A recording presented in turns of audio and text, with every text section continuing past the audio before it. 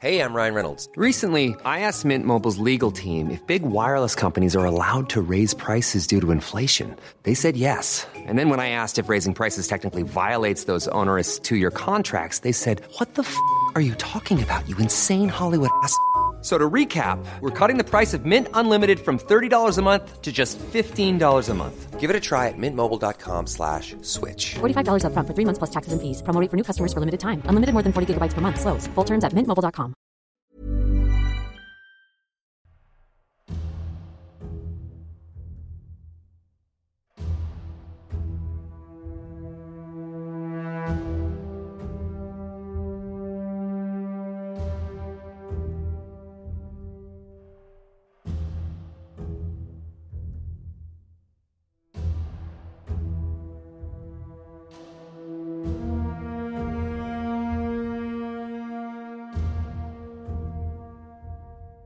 The History of Europe, Key Battles podcast is now beginning to progress beyond the Middle Ages into the so-called early modern period of Europe. Of course, these terms were invented by historians, and nobody was ever aware that they were living in the Middle Ages. Looking back, Europe does look very different in the early 1500s than a couple of generations before. But there was no one moment of transition from one period to another, rather a series of changes. If a historian had to pick a year for the end of the Middle Ages, they might choose 1453, the year when Constantinople fell to the Turks, and also the 100-Year War ended. Or perhaps 1492, when Columbus discovered the Americas, and Granada fell to Castile and Aragon. Or maybe the start of the Reformation in 1517. An alternative might be 1477, the year of the Battle of Nancy and the fall of an independent Burgundy, the subject of today's podcast. To get the most out of the podcast, it would be helpful if you were able to refer to maps provided on the Facebook page or the podcast blog at www.historyeurope.net, and so familiarise yourself with the political map of West Central Europe in the 15th century. It may also be advisable to listen first to previous podcasts on the end of the 100 Years' War, the Battle of Castillon, parts 1 to 3. If you've already listened to those, or want to continue anyway, then let's begin. And welcome to A History of Europe, Key Battles, the Battle of Nancy, part 1 of 3.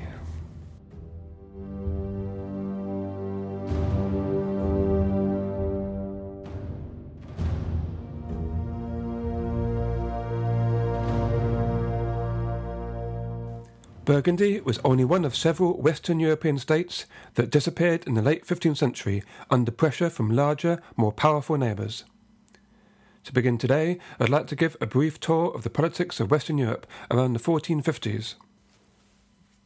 Firstly, the Kingdom of England was in turmoil after losing nearly all its territories in France, so that by 1453, English presence on the continent was reduced to only the port city of Calais, just over the Channel.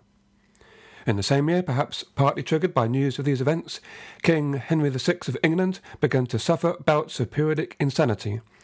This prevented him from properly governing his kingdom and contributed to the outbreak of the War of the Roses in 1455, where the rival houses of York and Lancaster competed for the throne.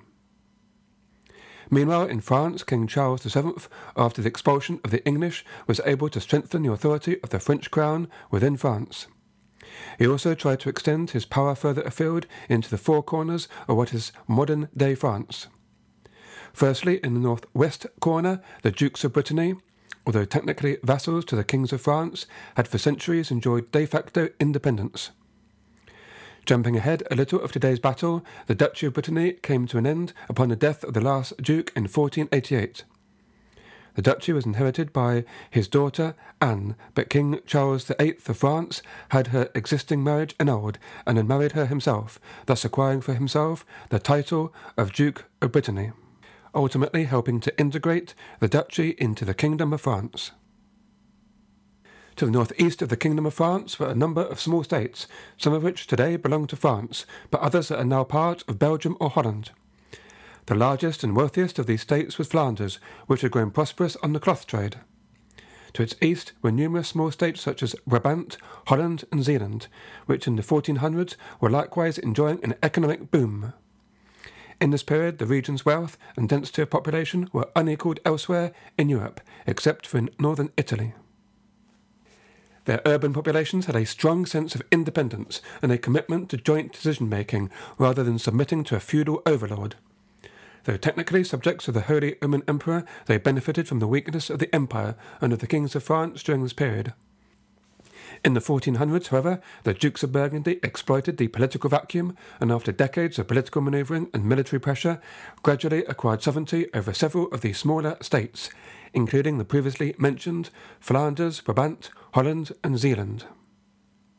In the southwest of modern-day France, the French crown was in dispute with the Kingdom of Aragon regarding the county of Roussillon and its capital Perpignan.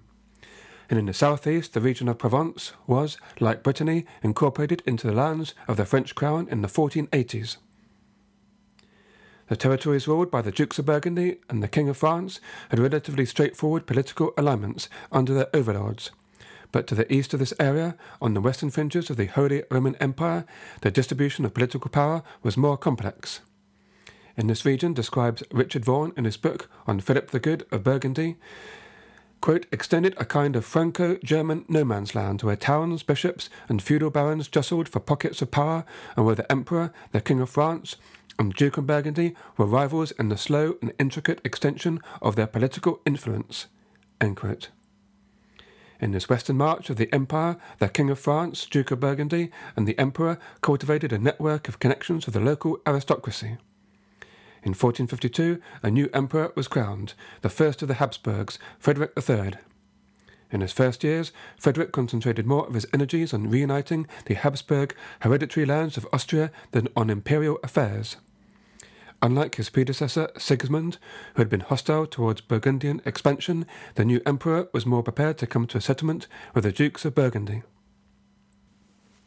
In the southeast of modern-day France, between the southern shores of Lake Geneva and the Alps, is the region of Savoy.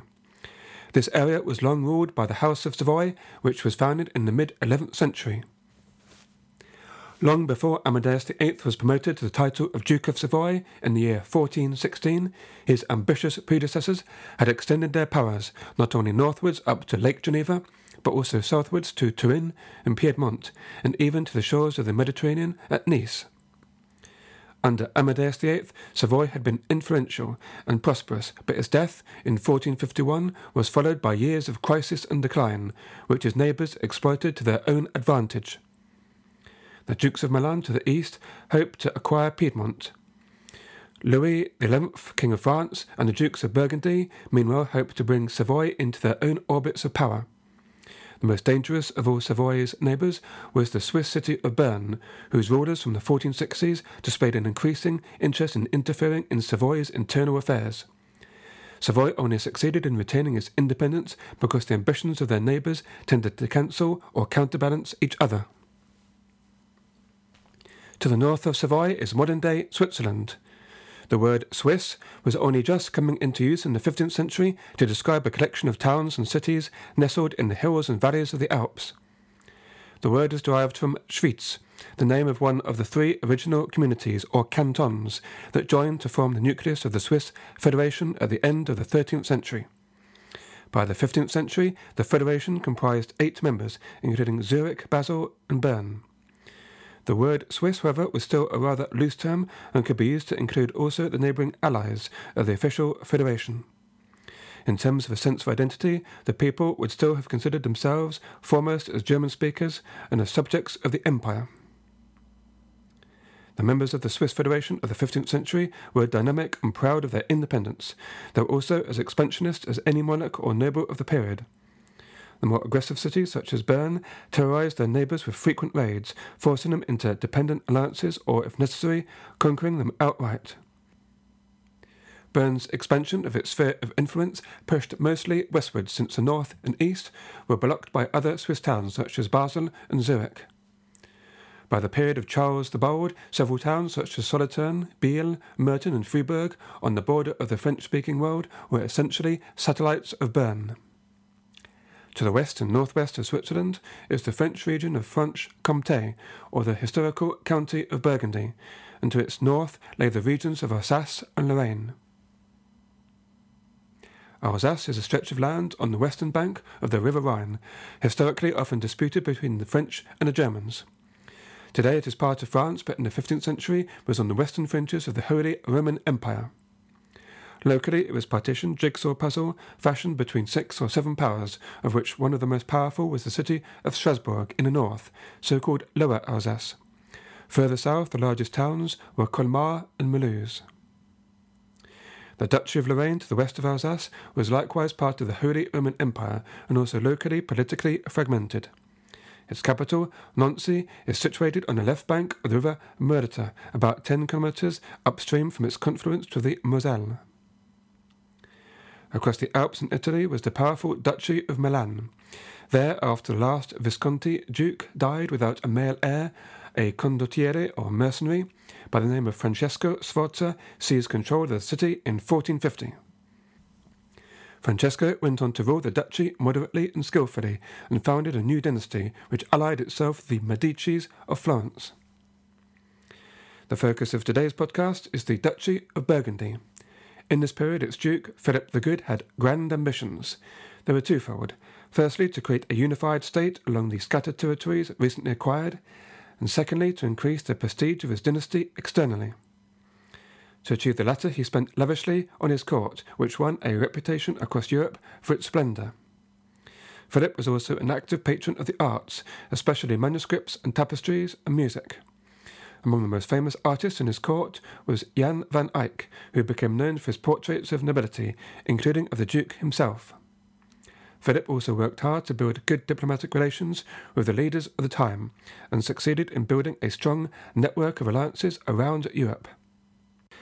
Perhaps his greatest wish was to raise the status of his title to that of king. A separate ambition Philip held was to travel one day on crusade to fight a holy war against the Ottoman Turks. In 1453, Philip planned to come to the aid of Constantinople, at the time besieged by the Ottoman Turks. But instead he had to postpone his eastern adventures to deal with the crisis back home, a revolt in the city of Ghent. Ghent was the richest, most populous and most powerful city in the Burgundian lands. Its citizens were proud, independent-minded, and this was not the first time they had rebelled against outside interference. The latest troubles began when Philip proposed a tax on salt, which was rejected by the city's council.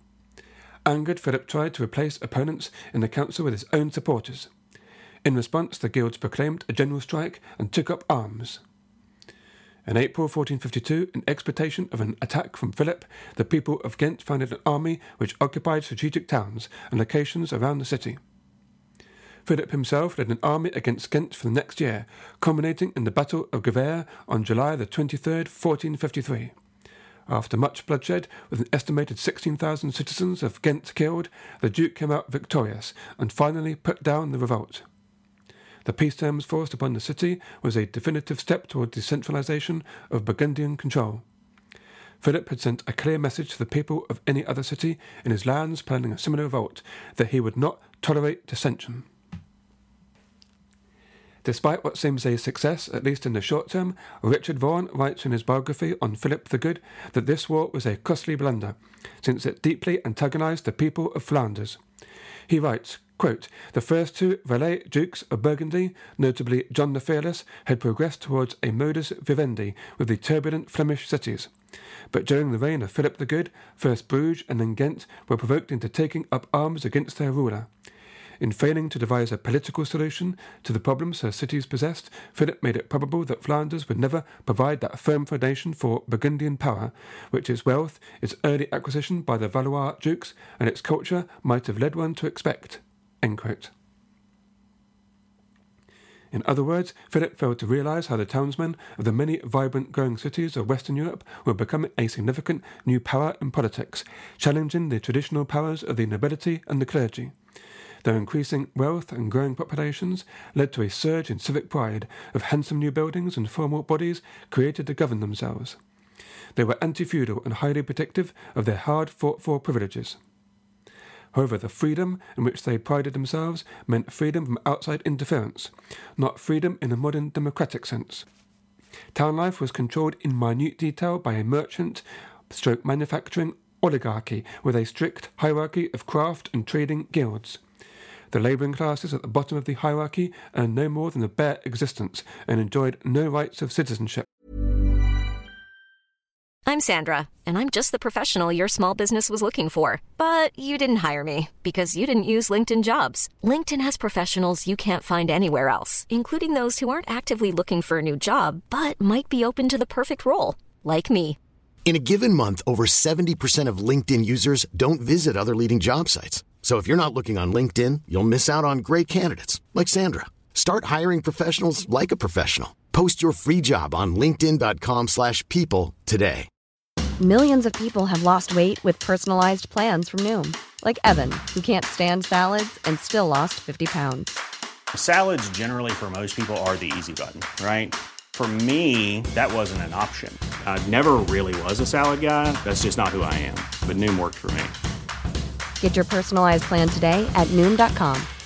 Real Noom user compensated to provide their story. In 4 weeks, the typical Noom user can expect to lose 1 to 2 pounds per week. Individual results may vary.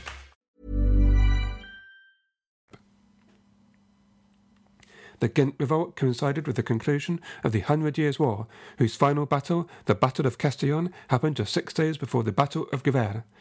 At this time, there was growing tension between the King of France and the Duke of Burgundy, although for now both were occupied with separate events. Back in 1435, the two rulers had signed a peace treaty in the city of Arras, a key turning point in the 100 Years' War. The Treaty of Arras effectively broke up the Anglo-Burgundian alliance and so allowed Charles to devote his full attention against the English.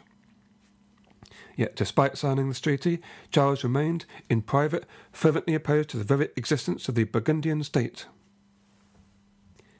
Despite an outward display of friendliness to Philip, behind his back he did everything in his power to undermine the duchy while stopping short of provoking outright war. In particular, Charles forged a number of alliances with Philip's opponents in efforts to undermine any opportunities for Burgundian expansion. Charles rejected all Philip's protests against French hostilities, and as his war against the English was reaching a successful conclusion, became more bold now that any renewed Anglo-Burgundian alliance would no longer pose the same threat as before.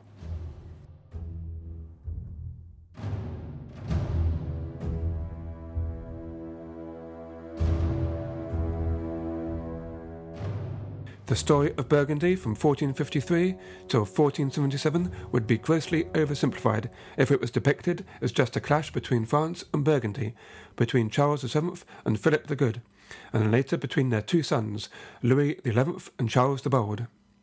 They were the principal antagonists in the politics of West Central Europe of the time, but numerous other parties were important players, which makes the narrative more complex and difficult to summarise. Such parties included other great powers such as England and the Holy Roman Emperor, as well as a multitude of local dukes, counts, and city leaders. I think it is useful to compare the European rulers of the Middle Ages with the managing directors of the 21st century. The primary goal of the latter is to increase the size of their businesses, because that is what their stakeholders demand of them, and because if they did not, then another business would take advantage and take market share from them. A European ruler would likewise be expected to increase the size of his power base, usually by acquiring new territory or perhaps also internally by giving greater cohesion to and exploiting further the resources of their lands. No European ruler in the late Middle Age could afford to neglect opportunities for territorial expansion, and many concentrated all their political energies and financial resources on this task. The only decision was in which way to do this. Powerful rulers such as the kings of France or dukes of Burgundy would have various political situations going on at the same time, would have to learn to choose their battles carefully. It is now time to introduce the man who would be king of France in the fateful year of 1477, Louis XI. Louis was born in July 1423, at one of the lowest points in history for the French crown, when England and Burgundy controlled large areas of France, including the capital, Paris. Louis therefore spent his formative years in a period of intense warfare, when the very independence of France was in question. Slowly, the forces loyal to his father, Charles VII, reconquered lost territories from the English, especially after the failed English siege of Orleans in 1429, and then the Battle of Patay in the same year. It was also a period when French nobles not infrequently fought each other, competing for power and influence. In 1440, Charles had to put down an uprising of French nobles, called by historians the Praguerie. The main instigator was the Duke of Bourbon, but young Louis, then only 16, had also been persuaded to join in the rebellion, and afterwards was forced to beg for his father's forgiveness. Charles forgave his son, but never entirely trusted him again. As Louis grew older, he became increasingly frustrated at his father's refusal to involve him in government. With the few chances he was provided with, Louis demonstrated great intelligence and administrative skills, as well as bravery on the battlefield. The clearest example of this was his appointment to the region of Dauphiné in 1447. This province lies in south-eastern France, north of Provence and west of Savoy, with the capital of Grenoble on the upper Rhone valley and the foothills of the Alps. It had been inherited by the King of France and was traditionally granted to the heir to the French crown, who was therefore given the title of the Dauphin. It was far enough away from Paris to prevent Louis getting too involved in royal court politics, but important enough a role to keep the restless Dauphin busy, at least for now.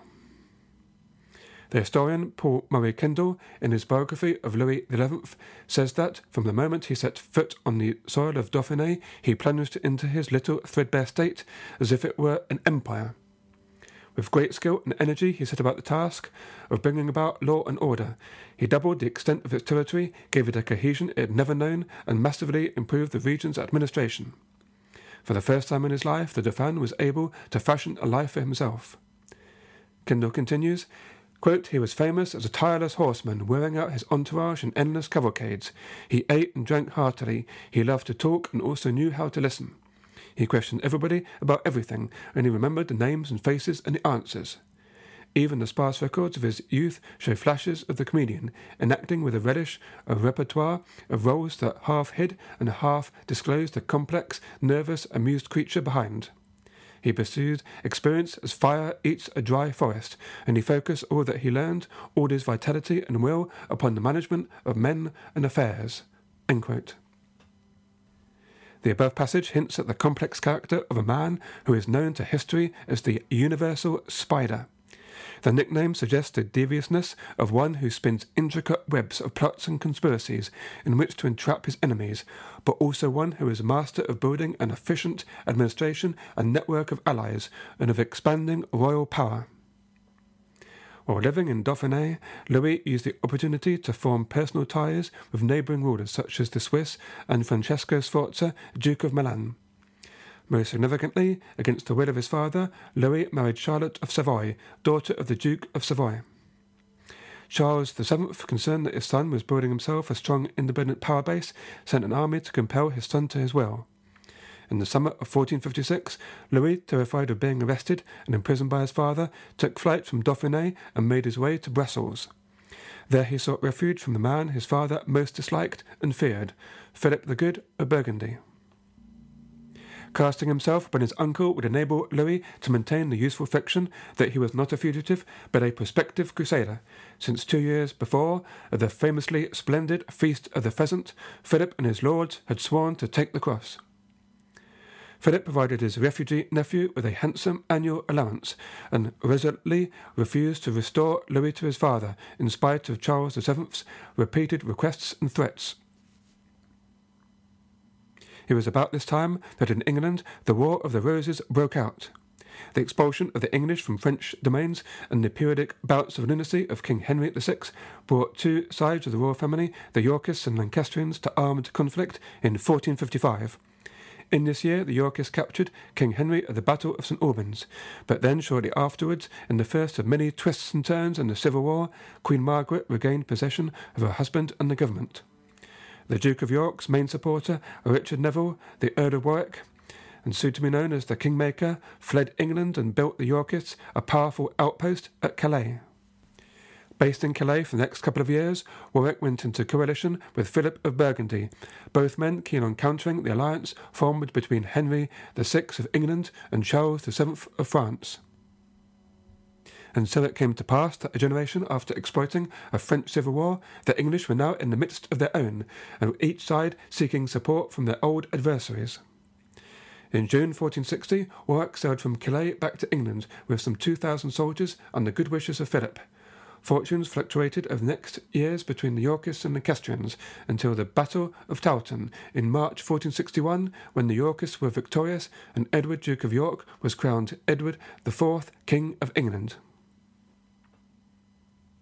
By the spring of 1461, tensions on the other side of the Channel had grown and threatened to break out into renewed warfare between France and Burgundy. Philip's giving of refuge to Louis and his support for the Yorkists were two of many differences between Charles VII and himself. And by now Charles' fervent hostility towards Burgundy must have become apparent to Philip the Good. But the 58-year-old Charles had been gravely ill for the last 2.5 years and was not expected to live much longer. The ailing king summoned Louis to him from his exile in Burgundy, but the Dauphin refused to come. In July 1461, the king's physicians concluded that Charles would not live past August. Ill and weary, the king became delirious, convinced that he was surrounded by traitors loyal only to his son. By now, another infection of the jaw caused a swelling so great that for the last week of his life, Charles was unable to swallow food or water. Although he asked the Dauphin to come to his deathbed, Louis refused, instead waiting in Burgundy for his father to die. Charles passed away on the 22nd of July, 1461, and was buried at his request beside his parents in Saint-Denis. Louis ordered a requiem mass for his father, but refused to show a grief he did not feel, and forbade his household to wear mourning. The next day he took horse with his followers to the border of France. There he met up with the Duke of Burgundy, who was busy making preparations to escort Louis to Rheims for his coronation. Richard Vaughan writes how Philip was certainly happy on the 14th of August, 1461, when he saw Louis crowned King of France. Quote, he may well have speculated, hopefully, on the possibility of a restoration of Burgundian influence in France, or at least a settlement of the many outstanding disputes between France and Burgundy. If so, he was soon disillusioned. The son who had rebelled against his father undertook now in deadly earnest to pursue his father's policy to the logical conclusion. In the long term, Louis's aims was no less than the total demolition of the Burgundian state. End quote. The impression given from Paul Kendall's biography of Louis XI, more sympathetic to the French king, is that both sides were equally responsible for the hostilities. Either way, the tensions that had bubbled under the surface ever since the Treaty of Arras of 1435 would soon break definitively out into the open, although more often by proxy wars than direct battle. In the next part, I will continue the story and tell of the last years of the independent Duchy of Burgundy. I hope you can join me then.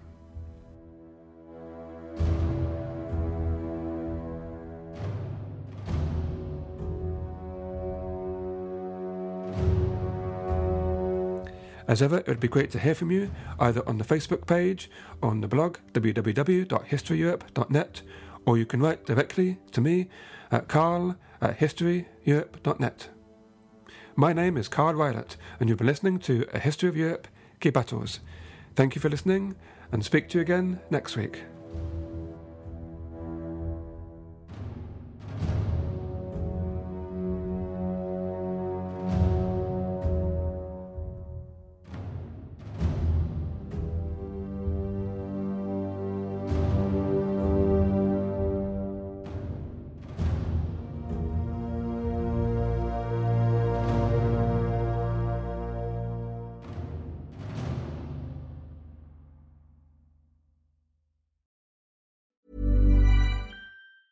Mom deserves the best, and there's no better place to shop for Mother's Day than Whole Foods Market. They're your destination for unbeatable savings, from premium gifts to show-stopping flowers and irresistible desserts. Start by saving 33% with Prime on all body care and candles. Then get a 15-stem bunch of tulips for just $9.99 each with Prime. Round out Mom's menu with festive rosé, irresistible berry chantilly cake, and more special treats. Come celebrate Mother's Day at Whole Foods Market.